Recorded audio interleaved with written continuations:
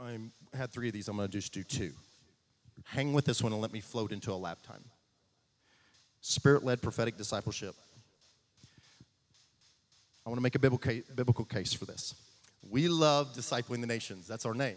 And we get it from Matthew 28. All authority in heaven and earth is given me. Go therefore and disciple the nations. You know it. We're to baptize them into the name of the Father, Son, and Holy Spirit, and we're to teach them to observe, right? Now, hang with me. This one's going to be a lot shorter. And then he says he's with them for the end of the age. Baptizing them into the name, which is the Greek word. I don't know why every Bible doesn't put into the name, because it's not E-N in the Greek. It's E-I-S. It's into. And that's important to me because it's more than a water symbol. And I'm pro baptism in the water symbol. I think we're going to baptize somebody here next week.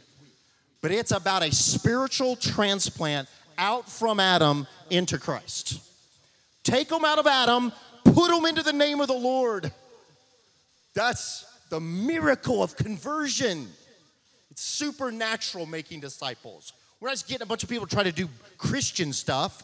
We're transplanting them out of the dead race into the living race. Then we're training them how to observe, or the words are literally watch and guard over the commands, which, by the way, in its essence, can mean even prophetic words from the king.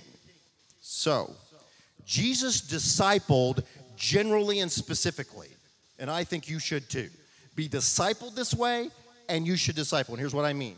In the case of Peter, number 1, he generally called him to repent with everybody else and to live out the Sermon on the Mount with everybody else. Generally. Everybody. Anger's murder. Lust is like adultery. Okay, forgive your enemies, all right? That's every disciple. There's a basic general things we're discipling our disciples into. But then there's specific.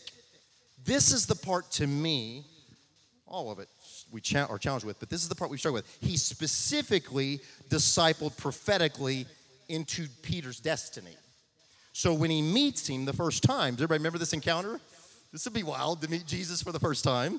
John 1:41, he first found his own brother Simon, Andrew did, and said to him, we found the Messiah, which means the Christ, and he brought him to Jesus, and he looked at him. Jesus looks at him for the first and said, you're Simon, the son of Jonah, but you're going to be called Cephas, which means Peter. Which means what, everybody? Yeah. Actually, little rock. It's a rock. It's a stone. That's your first encounter with Jesus. You know what he's doing? He's beginning the discipleship process. Generally, everybody follow me. Peter, not Andrew, not Judas, not Matthew. To Peter, I'm saying, I'm going to call you this. I'm shifting your identity from the beginning. You need to be able, when you're discipling people, because I did this with a guy this week. I don't think he's in this room. One of our docs. We got done in an hour of this thing, and I'd been prophesying to, speaking to him, truth about who he is, dynamics and dimensions of things in the spirit. And he got done, he leaned over like he was in pain and said to me, I can't do what you're doing to me, I can't. And I go, yes, you can. You're getting it done to you, and you're going to learn and go do it to someone. And he meant it in a good way. He meant it in a like, no, this is what he said, actually. He said, I don't disciple people like this. I was like, yeah, it's okay. You don't have to be mean, number 1, but I think this is good Bible. You need to generally disciple the commands of the king. You need to specifically prophesy destiny and truth into your disciple. So it's not some carbon copy thing. That's why I love discipleship and unpacking every believer. I never know what I got in the package. I love it. Let's see what's in there, okay? And so he did this, and then he says it to him again in Matthew 16. Real quick, and I'll finish. Paul disciples Timothy the same way.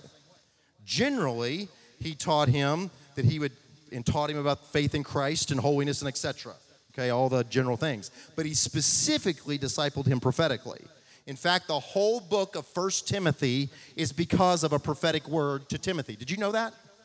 You've got 6 chapters in your Bible that are there to support a prophetic word. And here it is. This charge, which is this letter, I entrust to you, Timothy, my child, in accordance with the prophecies previously made about you, that by them you may wage a good warfare. Paul gave him the general commands, but apportion specific counsel and wisdom to him around a prophetic encounter that we don't know about. Some elders were there, we find out from another letter, and a prophetic utterance came about Timothy. And so he spoke and discipled him in alignment with his destiny prophetically. Does that make sense? So generally, love Jesus. We all love the Lord God with all of our heart. Love your neighbor. But specifically, I discern, listen. Oh, how asking questions is so vital in discipleship. And then you begin to disciple them specifically around their prophetic destiny.